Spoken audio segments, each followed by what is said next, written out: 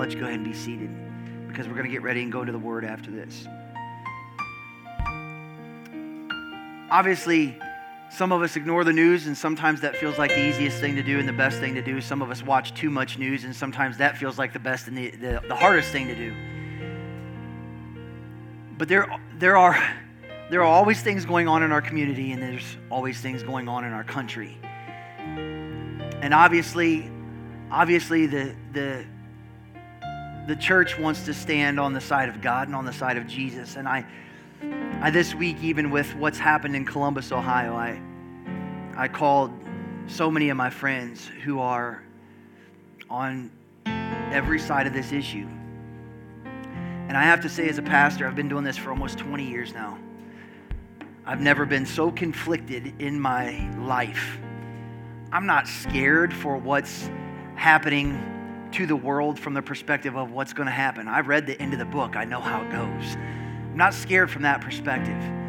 But I have a genuine concern for some of my people, for some of my people that go to my church, friends that I have that I've called friends for a very long time. Because I have friends on every side of this issue. I have friends that are very close friends that I love very, very much that are police officers. And I called several of them this week. And I didn't even know what I was going to say. I'm just calling them. I'm going, "How are you doing?" They're like, "What are you talking about?" I'm like, "How are you?" And I'm praying with them and I'm talking with them and I'm just asking them, one of them I just asked, I said, "How's your heart? How's your heart doing? How are you doing with still loving people?"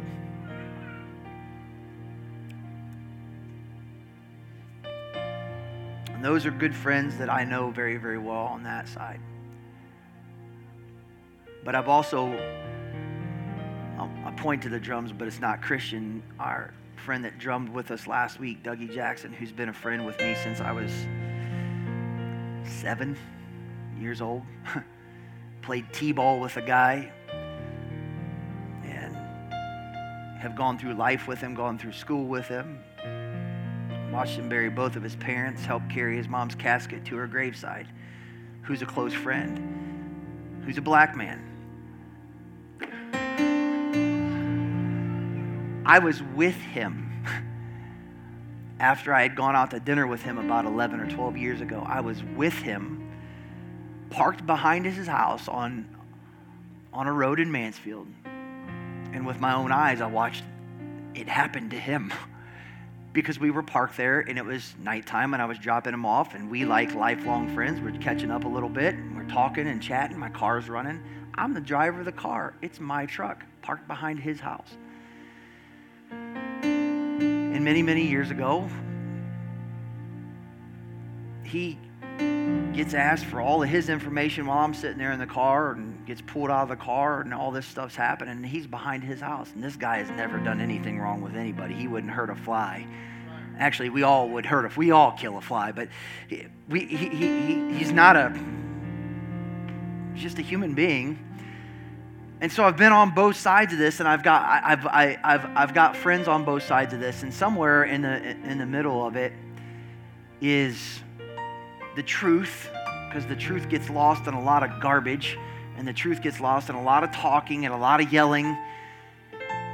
And the real truth is that God is intimately aware of what's going on in our society right now. He's intimately aware of what's going on with people's hearts and lives. And God is most interested, you need to understand this, God is most interested with your soul. He's most interested with where you're going to end up after this thing is over. I was talking to a good brother this week, and we were talking about Mark chapter 13.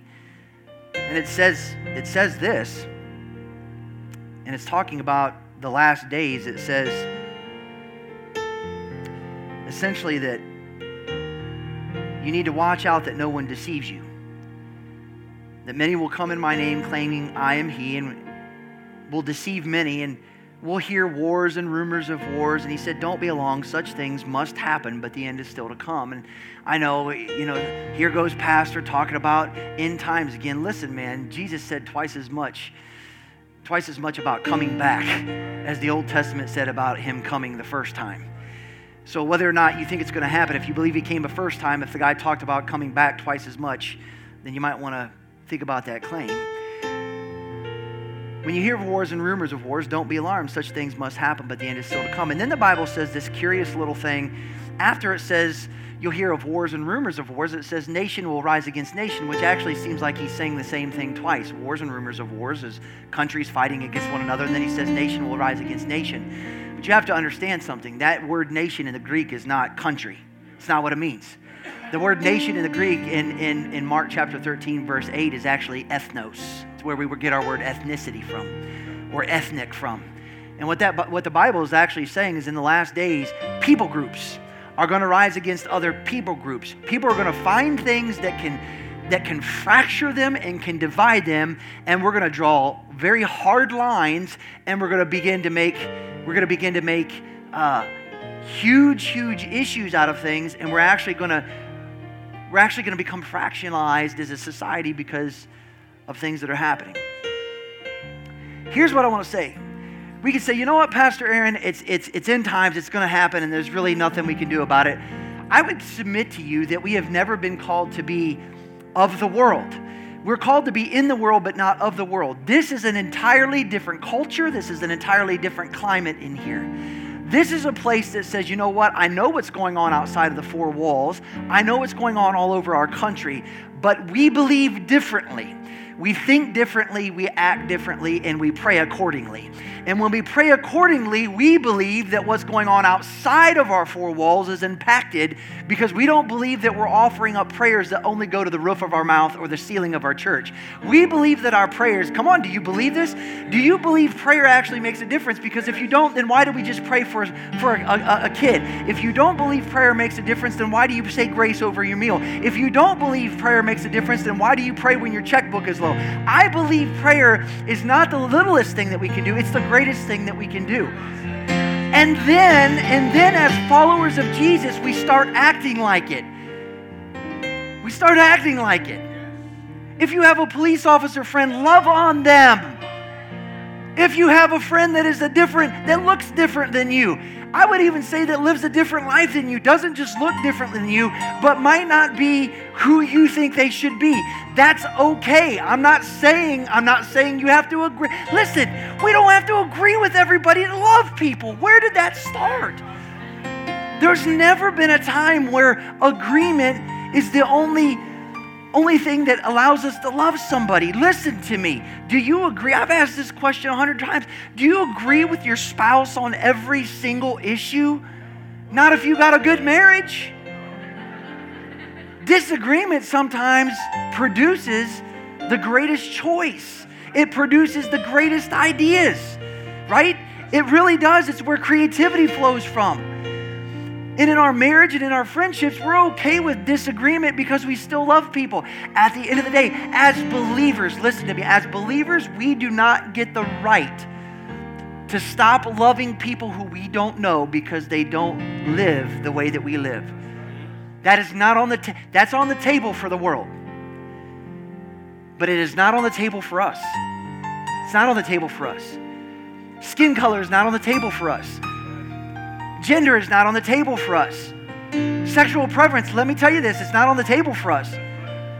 Oh, but Pastor, we know that people are living contrary to the Word of God. They are. Dogs bark, cats meow, and sinners sin. What did you do before you knew Jesus? Come on, if you were doing it right, you sinned. I can tell you before I knew Jesus, I was a sinner. And I can even tell you since I've known Him, I've messed up. I've still had to go to the cross with my sin and my failure. Those things aren't on the table for us. What is on the table is prayer. What is on the table is checking our opinions. And is my opinion and is me being right so important that I'm willing to lose my testimony over it? I don't believe it is. I'm grateful that I can have an online presence right now and that I had a lot of opinions in the 20 months that I didn't pastor. And many, many times I'm like, oh, I can post now because I'm not a pastor. I can say what I want. And I'm so grateful that I didn't sully my Facebook account because I can still speak to things now because I didn't have to be right. Some of you are right. And I'm not saying I read your Facebook pages. I do sometimes. Some of you are right, but you can be right and still have a wrong heart. Do you hear me? You can be right and have a wrong heart. I want to pray for our country. And I think we would do well to do this for several weeks. I want to bow our head. I want to close our eyes, and I want to offer up a simple prayer before we get into the Word. I'll keep the Word brief this morning. Father, we believe that the most important thing that we can do is not only pray, but believe that our prayers are heard and that you respond. Now, God, I don't believe for 2 seconds that we can tell you what to do. And prayer sometimes, the greatest thing that prayer does, Lord, oftentimes is not just that it changes our situation. Oftentimes prayer just changes us. You begin to change our heart as we lift our voice to you. You begin to change our heart as we begin to pray for people that we've never met and pray for people that are on every side of every issue. Lord, there are people in this country that are just angry on both sides. And Lord, we get so upset because they might be on a different side of an issue than we are. And we haven't even asked ourselves why they're on a different side of an issue. Could it be because they've been hurt? Could it be because they've been spit at? Could it be because, and that literally can be both sides of this issue. They've been hurt and been spit at. Could it be that they've had something happen in their past? We oftentimes don't even think about what's gone on in somebody's recent past, let alone their distant past. And Father, even as a church, we often don't think about this, but the whole world really needs to be prayed for because ultimately we're deceived. We're deceived. When Jesus could tell us 2,000 years ago in Mark chapter 13, when he's having a conversation with his disciples, that ethnos will rise against ethnos, that people groups will rise against people groups, that's a recognition that there is going to be a deception at a level that we don't understand. And there is a very real enemy of our soul.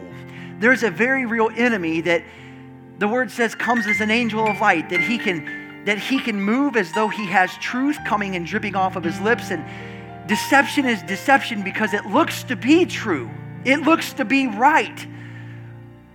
But it can come from a wrong heart, or it can have things that are factually inaccurate inside of it, laced with truth. And we know that the devil works that way. When he was tempting Jesus in Matthew chapter 4, he quotes scripture to the Son of the living God. He's quoting the book of Psalms to Jesus and trying to get Jesus to be deceived with the word of God because he is a manipulator. And he's active. The word says that he prowls around as a lion, seeking whom he may devour. The Bible says he comes as an angel of light, but we know that Jesus is the light of the world. We know that he is not like a lion, that he is the Lion of the tribe of Judah. We know that Satan tries to deceive us by being an imitator, and we know that he wants to imitate to the heart of man, to the place where we will listen to and believe things that are just simply untrue. Here's what we need as the body, Lord, and this is what I'm praying for. A church that has eyes to see and ears to hear and to discern, that we can walk up into situations and circumstances and not paint with broad brushstrokes, but look at each and every individual situation and make a truthful assessment of what's going on, but not lose the ability to love people. God, there are literally people, we talked about it last week, there are literally people who are in the most broken of situations. There are people in our prison systems, and just talked with a good brother today. There are people in our prison systems that are human beings. And we're supposed to love them. The most broken and castigated of society, we're supposed to love and to care. The least of these, whatsoever we do unto the least of these, we do also unto you. So God, I pray that we would be a church that has that mindset, that we will love the least of these. It does not matter. It does not matter where you come from. It does not matter what you look like. It does not matter what your past is.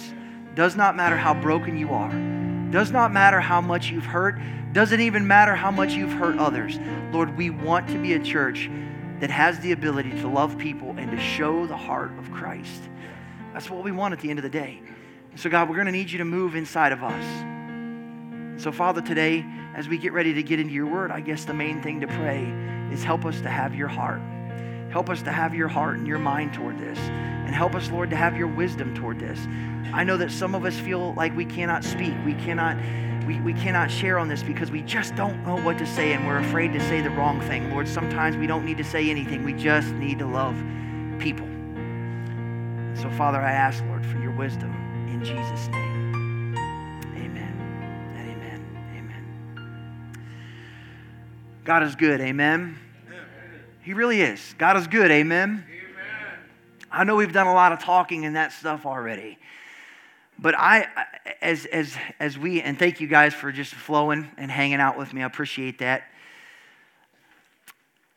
As we establish Fusion Church in Madison, and I shouldn't even say as God establishes Fusion Church in Madison, it's really important and it's incumbent upon us to do our best to establish this thing according to who the Bible says we're supposed to be and how we're supposed to do it.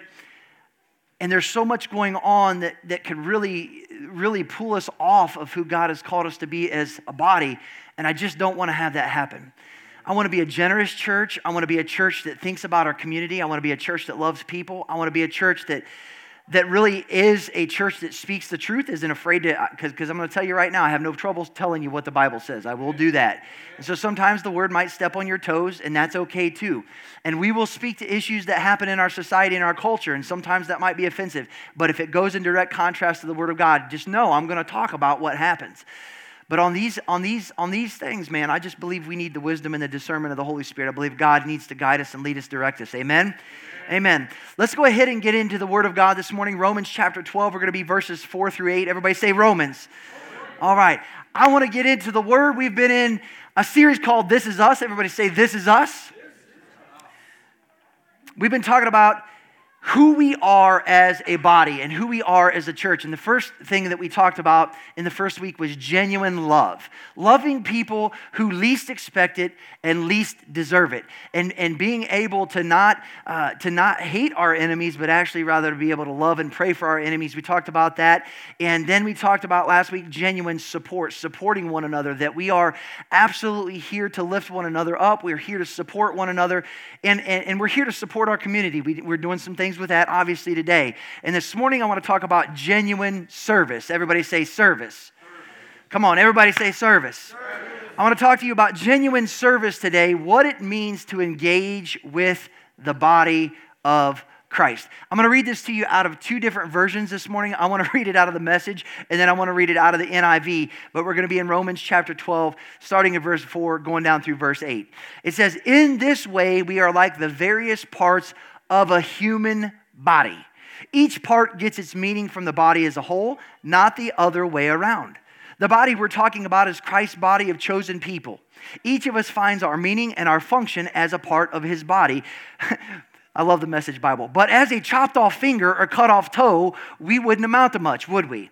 So since we find ourselves fashioned into all these excellently formed and marvelously functioning parts in Christ's body, let's just go ahead and be what we were made to be, without enviously or pridefully comparing ourselves with each other, or trying to be something that we aren't. If you preach, just preach God's message, nothing else. If you help, just help. Don't take over. If you teach, stick to your teaching. If you give encouraging guidance, be careful that you don't get bossy. If you're put in charge, don't manipulate. If you're called to give aid to people in distress, keep your eyes open and be quick to respond. If you work with a disadvantage, don't let yourself get irritated with them or depressed by them. Keep a smile on your face." I love the way the Message says that. Now let's go to the NIV. The NIV says the same thing. It just says it a little bit differently. "For by the grace of God given to me, I say to every one of you, do not think of yourself more highly than you ought." Say no pride. Or did your pride not let you say no pride? Say no pride. Do not think of yourself more highly than you ought, but rather think of yourself with sober judgment, in accordance with the faith God has distributed to each of you. For just as each of us has one body with many members, and these members do not all have the same function, so in Christ, we, though many, form one body. Say one body. And each member belongs to all the others. I know we did this, and I'm not going to have you do this today, but you belong to each other. I know you come in here and you sit beside your spouse, or you got your kids with you, and you think that belongs to me or that kid belongs to me. But ultimately, when we are brothers and sisters in Christ, we're supposed to throw down roots in a place, we're supposed to do life together, and we're supposed to belong to one another. We have different gifts according to the grace given to each of us. If your gift is prophesying, then prophesy in accordance with your faith. If it's serving, then serve. If it's teaching, then teach. If it's to encourage, then give encouragement. If it's giving, then give generously. If it's to lead, do it diligently. If it is to show mercy, do it cheerfully. So here's the idea that Paul wants to give us as he's talking to the church at Rome. We all are different parts of the same body. Everybody hold your hand up.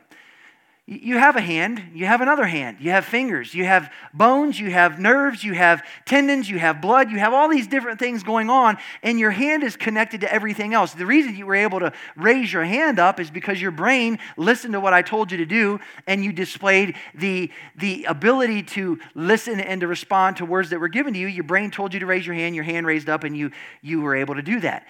But listen to me, understand this, your whole body is not just your hand. Your whole body is not just your foot. Your whole body is not just your arm. And Paul wants us to have this image that we are a sum of all of our parts. We are a sum of all of our parts. And this gets difficult in church because church folk can get super territorial over their stuff and their way of doing things. Can I get an amen from people that have ever been involved? I've been involved in churches where we had entirely different departments. You had a music department, you had a children's department, you had the cleaning department, everything was a department. Department this, department that, department this. And there were budgets. Everybody had their own budget. You get your money, you have a budget. Even this would be the worship department stage. And I've learned in the church environment that sometimes people can become so departmentalized that they're not a part of a body anymore. We are the sum of all of our parts. And so in this church, I try to tell our leaders this. I want you to think of yourself more like a Walmart instead of a strip mall. And I know that I'm teaching some different things here this morning, but I want to establish this as we grow and as we develop. In Walmart, if you're in the paint department, which don't buy paint at Walmart, it's not good paint.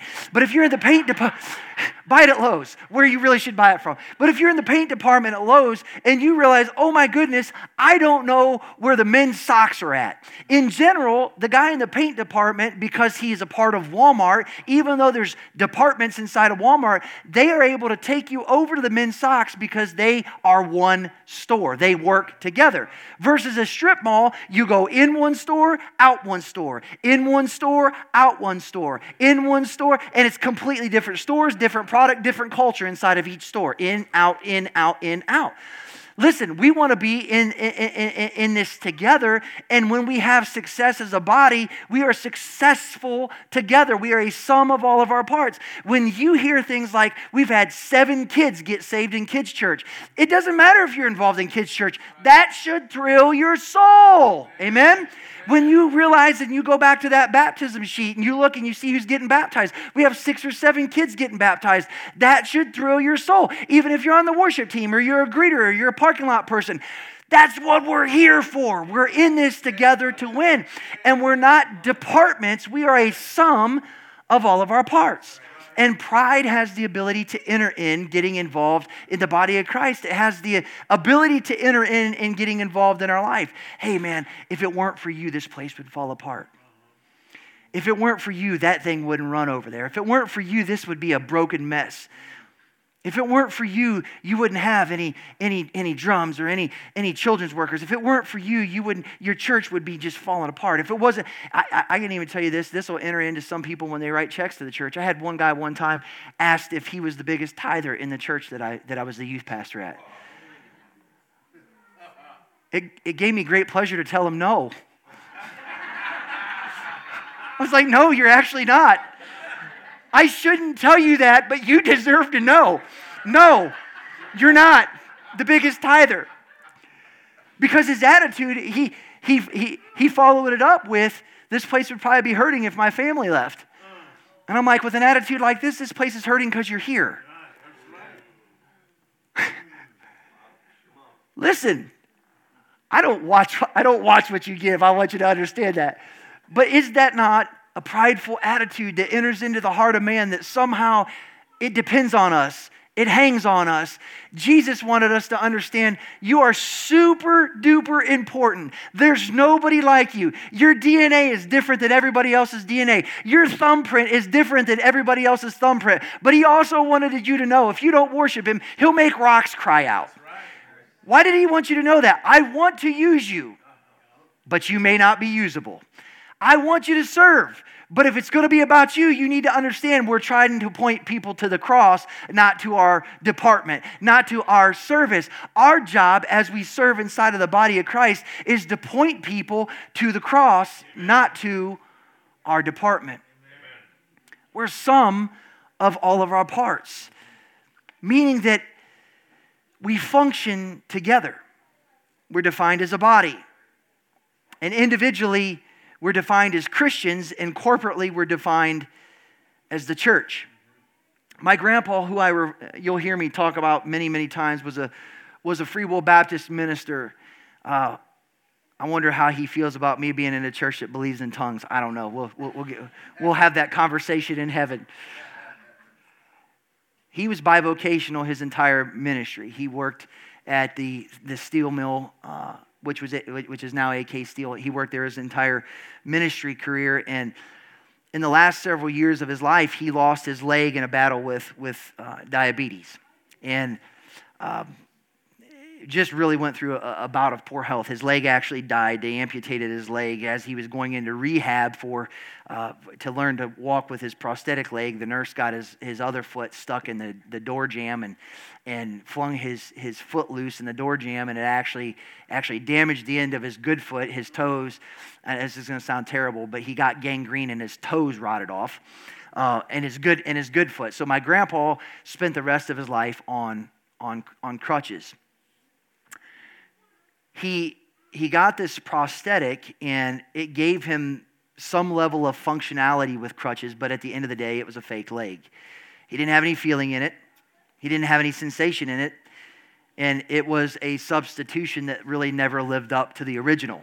Although he was able to function, his movement was restricted for the rest of his natural life. And in the Message Bible, it talks about the idea that your finger can be cut off or your toe can be cut off. And realistically, I want to say this, and I want to say this as nicely as I possibly can. We can function without you, but we will never be everything we could be with you involved. Let me say it again. We can function without you, but we will never be everything that we could be without you. My grandpa was able to walk the rest of his life because of crutches, but he never was able to run. He was never able to really drive again. He was never able to really preach again. It took him out of the pulpit. He was able to live, but he wasn't able to be everything that he was supposed to be. And Paul gives us that idea that even though you are super important, sometimes we will take, I've said this several times, sometimes we'll get upset, we'll take our toys and we'll move to another sandbox, another church, and we basically we're willing to say, you're going to function without a hand because you're going to see what you done did. Well, you need to understand the body can function without a hand, but realistically, we're not going to be everything that we could be without you. We don't want to do this without you. We want to do this with you. Now, I will also say this. We are a sum of all of our parts. When my grandpa lost his leg, his body, listen to this, his body lived, but his leg died. Pastors, all pastors want, man, is they want our money and they want us to do their job. Listen to me. I'm going to tell you why we want you involved from day one. There's no secrets here. I want you involved from day one because I recognize we can't accomplish everything we want to accomplish without you. Number one, I'll just say it the way it is. I want you involved because we can't accomplish everything we want to accomplish without you. We have a bigger vision than we do our volunteer base. Amen. Number two, when you cut a hand off and you leave it by itself, the blood ceases to flow to it. The function ceases to go to it. And eventually, that hand will die. We know that you being connected and being and serving your part in the body, listen to me, this is my heart as a pastor. I know that you being connected and serving inside of the body is a part of you staying vitally alive in your relationship with Jesus. And if you're not vitally serving and vitally engaged, it only becomes a matter of time before attrition starts. He compared us to a body. If you have a leg but you don't use the leg might not die, but you can, if you've ever seen somebody with a cast that hasn't used their leg for a while, they get that cast cut off, they got one big old muscular calf and then they got one little itty bitty calf. It's kind of a funny picture, really. Some of us in here, because we don't use the gifts that God's given us, we're that little itty bitty tiny shrunk down calf. Attrition has started because we're not using what He has called us to use inside of the body. We want you involved because you being involved helps the mission of Jesus Christ go forward. Do you believe there's more people not in church in Madison today than are? We're going to fill this place up next service, right? But there's still more people that are not a part of the body of Christ than are, which means we still got work to do. I don't know why you're here, but for me, I'm here because I want people to find Jesus. That's why I'm here. We're a sum of all of our parts. And even though we can't be everything that we want to be without you, you also need to know you can't be everything that God has called you to be without us. Do you know that? That's a good word. Reverend L knows. Reverend L knows I'm preaching good. Shout me down, Reverend L. We're some of all of our parts. It's about being connected. You being connected is super important. You can have a form and a function.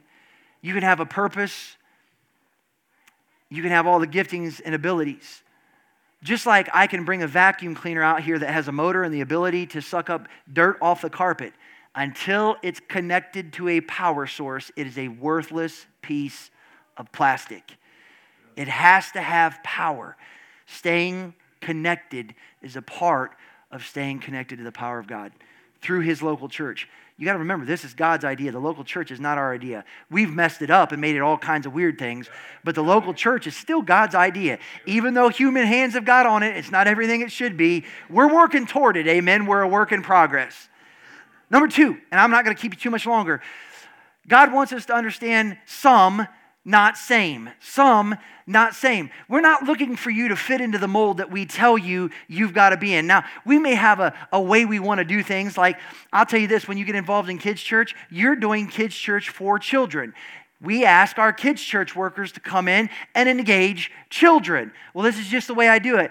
We are asking you to engage children. We're going to teach you how to teach children. You might come in at a college level, but we need you to teach a 6-year-old. The 6-year-old's going, I don't know what's going on. I just want goldfish. I got to go to the bathroom. We need you to teach 6-year-olds, not 60-year-olds. So we try to tailor things for the people that we're doing the ministry for. But we recognize that we're not all the same. Look around. Some of you got hair, some of you don't. We ain't the same. And that's okay. Man, that didn't go over well.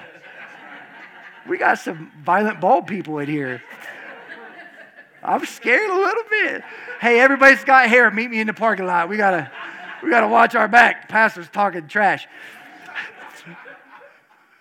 We have different gifts. The Bible says, according to the grace given to us, if your gift is prophesying, then prophesy in accordance with your faith. If it's giving, give.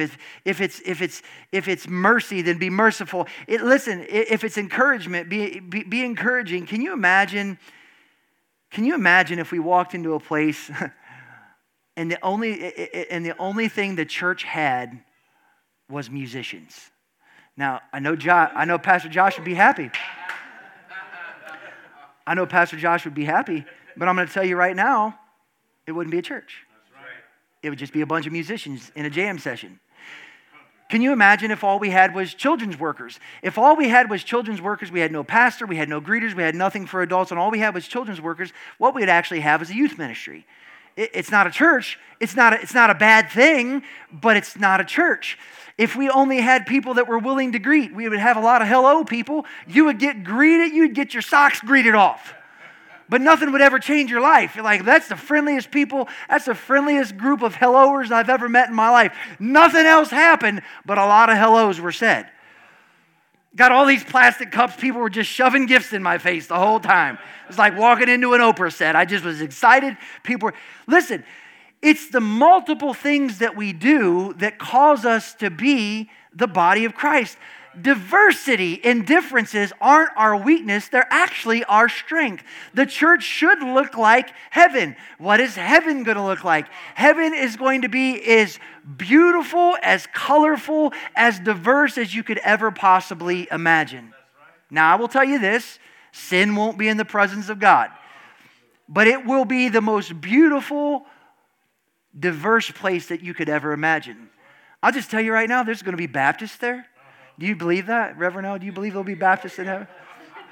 There might even be some Catholics in heaven.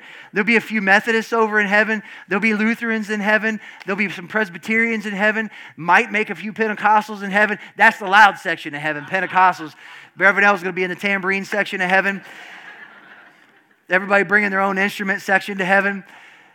Heaven is going to be diverse. If we only believe that we're the only ones that are going to make it, we really are sadly mistaken what heaven's going to look like. The church is the sum of all of its parts, and it's the sum, but we're not all the same. God has always been a fisher of men, and He wants us to be fishers of men. But if you know anything about fishing, you know that different fish take different lures. I don't like fishing with live bait. I'll be honest with you. I'm not a big fan of worms. I'm not scared of them, but they sort of remind me of a small version of a snake, and I don't like snakes, and I am scared of snakes. So I can promise you this, there'll never be any snakes in this service. Not in this church. I'll be the first one to resign. We out. Church is over. You want to do what? No. God uses different bait for different fish. You go walleye fishing up at Lake Erie, you're going to put a worm on an Erie Deary. If you want to catch a walleye, that's probably what you're going to do. And you're not going to cast a million times. You're going to troll. You're going to let that Erie Deary do its thing, that flash in the water and that live that worm that's on there. You're probably going to catch some fish with that. With a largemouth bass, you can use fake bait. You can use top water. You can use poppers. You can use spinners. You can use all crankbaits, all kinds of stuff to catch bass. But to catch a bluegill, you can't use the same stuff. Why? They got a smaller mouth. You got to get usually a bobber and maybe a little grub worm or something like that. Got to make sure the hook's just the right size. And you're going to catch that bluegill with a different, and God gives us the picture. Peter, you've fished for fish. Now I'm going to challenge you to be fishers of men.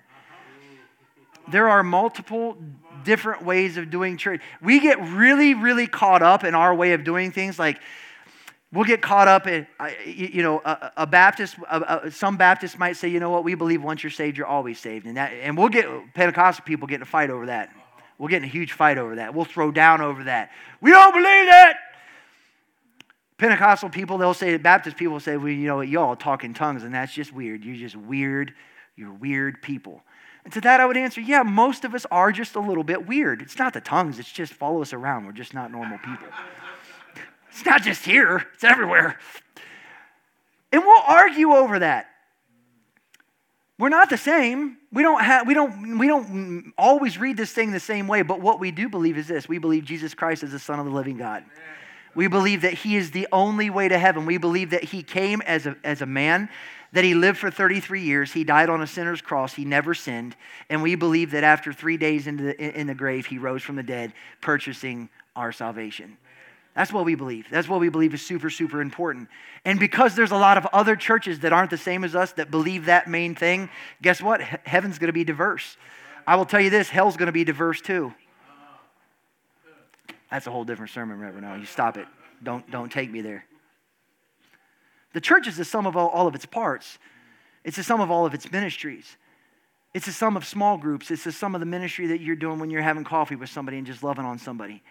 It's the sum of hospital visits. It's the sum of funerals and weddings. And it's the sum of our greeters. And it's the sum of our children's workers. And it's the sum of our parking lot teams and our worship teams. It's the sum of the ministry that you're doing when you're talking to a parent who hasn't decided to follow Jesus yet. That's what the church is. Church has never been a building. This is bricks, sticks, and mortar, and this is going to go away someday. It's just a building. You are the church. And you carry that gospel with you everywhere you go. You carry that Holy Spirit with you everywhere you go. You carry that presence of God with you wherever you go. But here comes the toe tapping part. For just as each of us has one body with many members, and these members do not all have the same function, so in Christ, we, though many, form one body, and each member belongs to all the others. He says, if you preach God's message, nothing else. If you help, don't take over. If you teach, stick to your teaching. If you encourage, give guidance. If you're put in charge, don't manipulate. Talks about serving. Go to the next slide. Some serve. Everybody say some serve. Some serve. That's a different some, isn't it? Some serve. In our world right now, you can go into a restaurant and you're going to see signs placed all over all of these restaurants. I was just at McDonald's yesterday and we had to go to Clyde, Ohio for a doubleheader. Where's Clyde? I don't know. Couldn't tell you. We got there. It's corn, Clyde. I'm not lying. One more corn, yeah. My youngest goes, I'm hungry, I want to eat. I didn't have any breakfast. I'm like, all right, we'll go through Ontario. We'll stop at McDonald's. McDonald's has got the double drive-through line in Ontario. It is lined up out to the parking lot that goes to Gabriel Brothers. I'm like, hard pass. We drive right by. I'll just go to Crestline. Nobody's in Crestline. I'll go to McDonald's in Crestline. I go to Crestline, lined up out to the road at McDonald's. Traffic jam. Lined up. People are exiting, trying to get out. I'm stuck right here at the entrance. I'm keeping the flow of traffic going, but I'm getting my sausage McMuffin. You understand? I'm not backing up and leaving this time. I tell my wife, call them and see if they're open on the inside. Because clearly nobody's on the inside. No, sir, we're not open on the inside. Why are you not open on the inside? We already know the answer to this. Why are you not open? We're short-staffed. We can't get anybody to work. I was at a restaurant in Lexington the other day, Paul Revere. I said, how you doing today? Because I know I go to places enough, I know the waitresses. I said, how you doing, Jess? How you doing? She said, I'm struggling. She said, we're busy as we can be. Can't get anybody to stay working. We won't even go into the politics of that. I'll just stay away from that, okay? We don't need to go there. Everybody's short staff right now. I mean, and probably in your workplaces, people are short staffed too. Everybody's like pulling double duty, getting all the overtime they want. People are actually trying to pay more money right now. The starting wage at McDonald's in Shelby, I saw it on the drive-through line. I might resign here. It's like $12 an hour. I'm like, $12 an hour? I can make ice cream cones for $12 an hour all day long. I made $5.15 when I started my first job. And I started off umpiring baseball. I had made $9 a game. I worked all summer long. I made $900 to umpire 100 softball and baseball games. And some of the softball games, the Little League softball games I umpired in 9th grade, they're still going on right now. They're that long. I say all that to say this. The world is finally working with the staff that the church has been working with all along.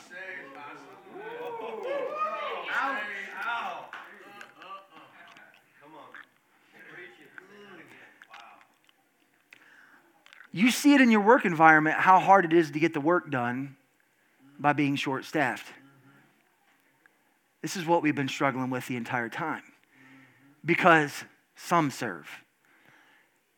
It has been a laughable statistic in the body of Christ. Now, I will say this, as a whole, Fusion Church as a whole, all three of our locations are much better than the statistic that I'm going to give you. So, I give you all kudos. But as a national church statistic goes, 20% of the adherents of a church do 100% of the work. That has been a long, long time statistic that really does ring true. 20% do 100% because some serve. But in the body of Christ, go to the next slide. God's not interested in some serving. He's interested in the some serving. That's revelation right there. He's not interested in some of us serving. He's interested in the whole serving. Why? Because his mission and his vision and his purpose for the body of Christ on planet Earth is bigger than the 20% could ever accomplish. It genuinely is.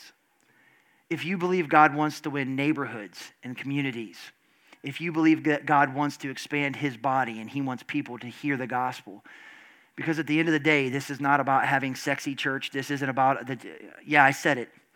This isn't about being sleek and slick and all those things. At the end of the day, this is about a Savior coming into contact with a sinner and making a salvation experience possible. That's what it's about. If you believe that mission and that vision is huge, you need to understand he's not interested in some serving. He's interested in the some serving. He's not interested in 20% doing 100% of the work because 20% can never do 100% of what he wants to see happen here. I believe it with every fiber of my being. I have been a pastor for 20 years. I have begged and begged and begged for kids' church workers. I have begged and begged and begged for people to help with ministries, for people to help with food outreaches, for people to help with going into neighborhoods. I've begged and begged and begged and find myself taking the same 10, 12 people out over and over and over and over again. And oftentimes those 10 or 12 people, they're my most committed believers, they're my most committed followers, and oftentimes they're the quickest ones to burn out because all of the pressure is put on them. Now, I'm getting ready to be done. Pastor Josh, you can come up. I believe this is an important word. All of the preaching that we're going to do over the next probably 3 months, we're going to get to every single message because I believe all of them are important for the groundwork of where we're going. I believe, and I believe it's biblical, that God has called all of us to engage with the body. I really do. There's not a part of your body that doesn't have a function. He could have compared us to anything. There is a function to every part of the body. Every single part. Every single part. There's very little that can be removed from the human body. And I would even submit to you, even the couple of, some of you are thinking, well, what about the appendix or the gallbladder? I'll just go there because you want to be the appendix or the gallbladder of the body of Christ? That's fine, okay? You may not be essential, but you are still necessary. People that have had their gallbladder removed know life changes once it's gone, right? Can I get an amen? Well, okay. Life changes. It does have a purpose. But here's what I believe. I believe some people, they want to get involved. Their heartstrings get tugged at. They feel like God's moving in their life and moving in their heart. But you are so self-deprecating that you don't see value in yourself. In the body of Christ, and this is a little bit differently than even what I was brought up, but I believe in some ways we're all a combination of the proper teaching and the things we got to relearn that weren't taught right. In the body of Christ, we have taught that in order to be a leader, that you have to have been long in your journey with the Lord. And the Bible does talk about certain ministries where they can't be new or recent converts. Like, I'm assuming you wouldn't want me to come up here and preach and just say, hey, I gave my life to the Lord last week. I'm just going to stay one lesson ahead of you guys. As long as I'm one lesson ahead, I can keep preaching. I'm assuming you want to know that I've read the Bible, that I've studied the Bible, that I've had some ministry behind me. Just like you don't want your doctor to have just graduated. You want him to have graduated, but you would prefer that he had graduated a few years ago. You know what I mean? Like, hey, You're my first open heart. Okay. I don't want to be that guy. I don't want to be that guy. But we are so self-deprecating in the body of Christ that we believe we have to have everything right with the Lord before we can do anything for the Lord. Like once in a while, Pastor, I got saved, but I've had people tell me that I haven't got all the cuss words out. Like once in a while, I slip up and I cuss. Okay. So, I'm glad he's working on you. I'm glad you recognize that. Pastor, sometimes I still have anger issues. Okay, can you greet without punching somebody in the face? If the answer is yes, you might be usable.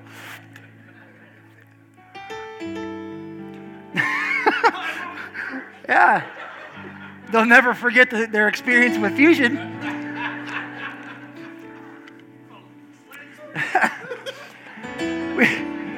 We expect ourselves to be so perfect before we serve the Lord that we don't recognize, I'm just going to say this, that part of getting right with the Lord is serving people. Why do I say that? One of the things that God is trying to work out of every single person is selfishness. Being so concerned about you that you're not concerned about anybody else. It's one of the things that we live our life by before we follow Jesus, that I do what makes me happy. I do what feels good. I do, and I need to wrap up. I need to wrap up.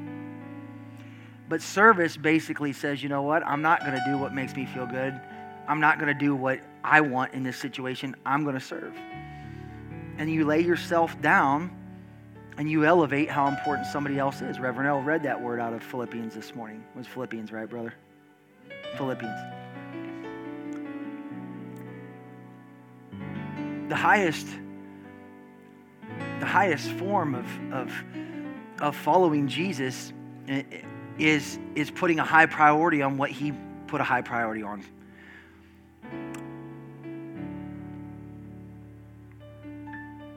And Jesus and God are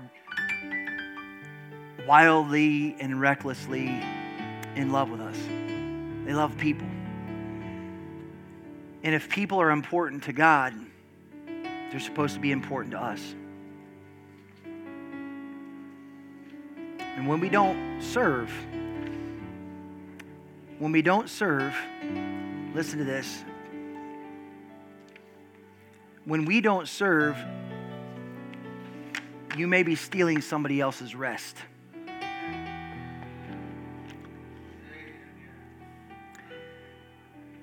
When we don't serve, you may be stealing somebody else's rest.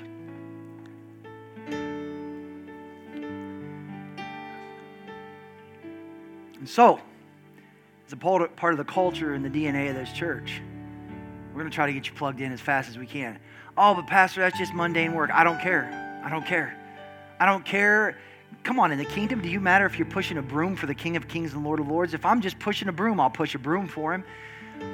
If it means pulling weeds, I'll pull weeds for him. When I get to heaven, I don't care what my role is there. I'll sleep in a box on the streets of gold. I don't care. My grandpa said, just give me a shack over in the corner. I don't care. When it comes to working in the kingdom, there is no little job. We got to make it. We have to realize that everything that we do has an impact.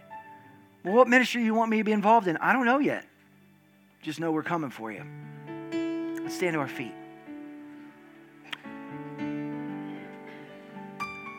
Every head bowed, every eye closed, because I want to give you the opportunity. Man, I'm preaching from one to the other.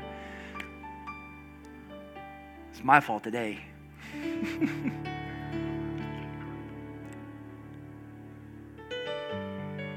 If you would be honest enough to say, you know what, Pastor, I haven't started a relationship with Jesus yet, but I want to. Would you put your hand up and say, that's me? I need a relationship with him this morning. Need a relationship. All right.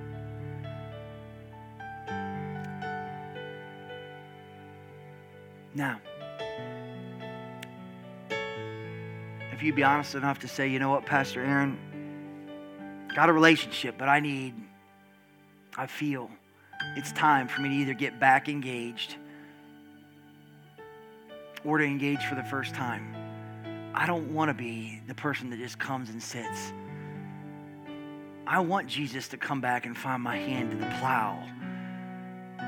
I want him to see that I'm serving him by serving others, and I put a high priority and a high value on what he put a high priority and value on.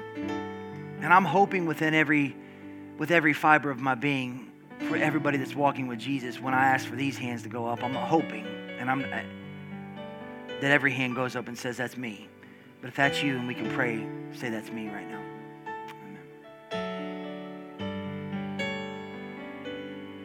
Want to be involved. Now, we're going to pray, we're going to go. But I'm asking, there's 3 of these that we're going to put back there. There's no ministry on them. It's just a name, a phone number, and an email. If you'd say, you know what, Pastor, you can contact me if you got something in mind, something that you need done, something that people that we're going to serve, and you want to be involved, they're right back there by the baptism clipboards on the back table. Before you go this morning, sign those and say, that's me. But I want to pray for you, and I'll pray a blessing over you. Father, I thank you for this group of people. Thank you for what you're doing in this church. Thank you, Lord, for challenging our hearts. I pray, Lord, that this church becomes exactly what you need it to be in this community. Exactly who you need it to be in this community. And I pray, Lord, that you give us the heart inside of this body to serve with intensity, to serve, Lord, with purpose, and to serve corporately. That we don't look at this as this, somebody else will get it or somebody else will do it. But Lord, we'll take those Old Testament words, Lord, here am I, send me. Lord, we'll take that attitude, here am I, send me, God. And Father, I ask right now, Lord, that you would challenge our hearts to be those people, And Father, as we go out from this place today, use us that way in our community. Use us that way. Use us with our family and our friends. Use us in our workplaces. In the mighty and the matchless name of Jesus. And everybody said, amen, amen. God bless you. Sorry I kept you too long today. My fault. We'll see you next week.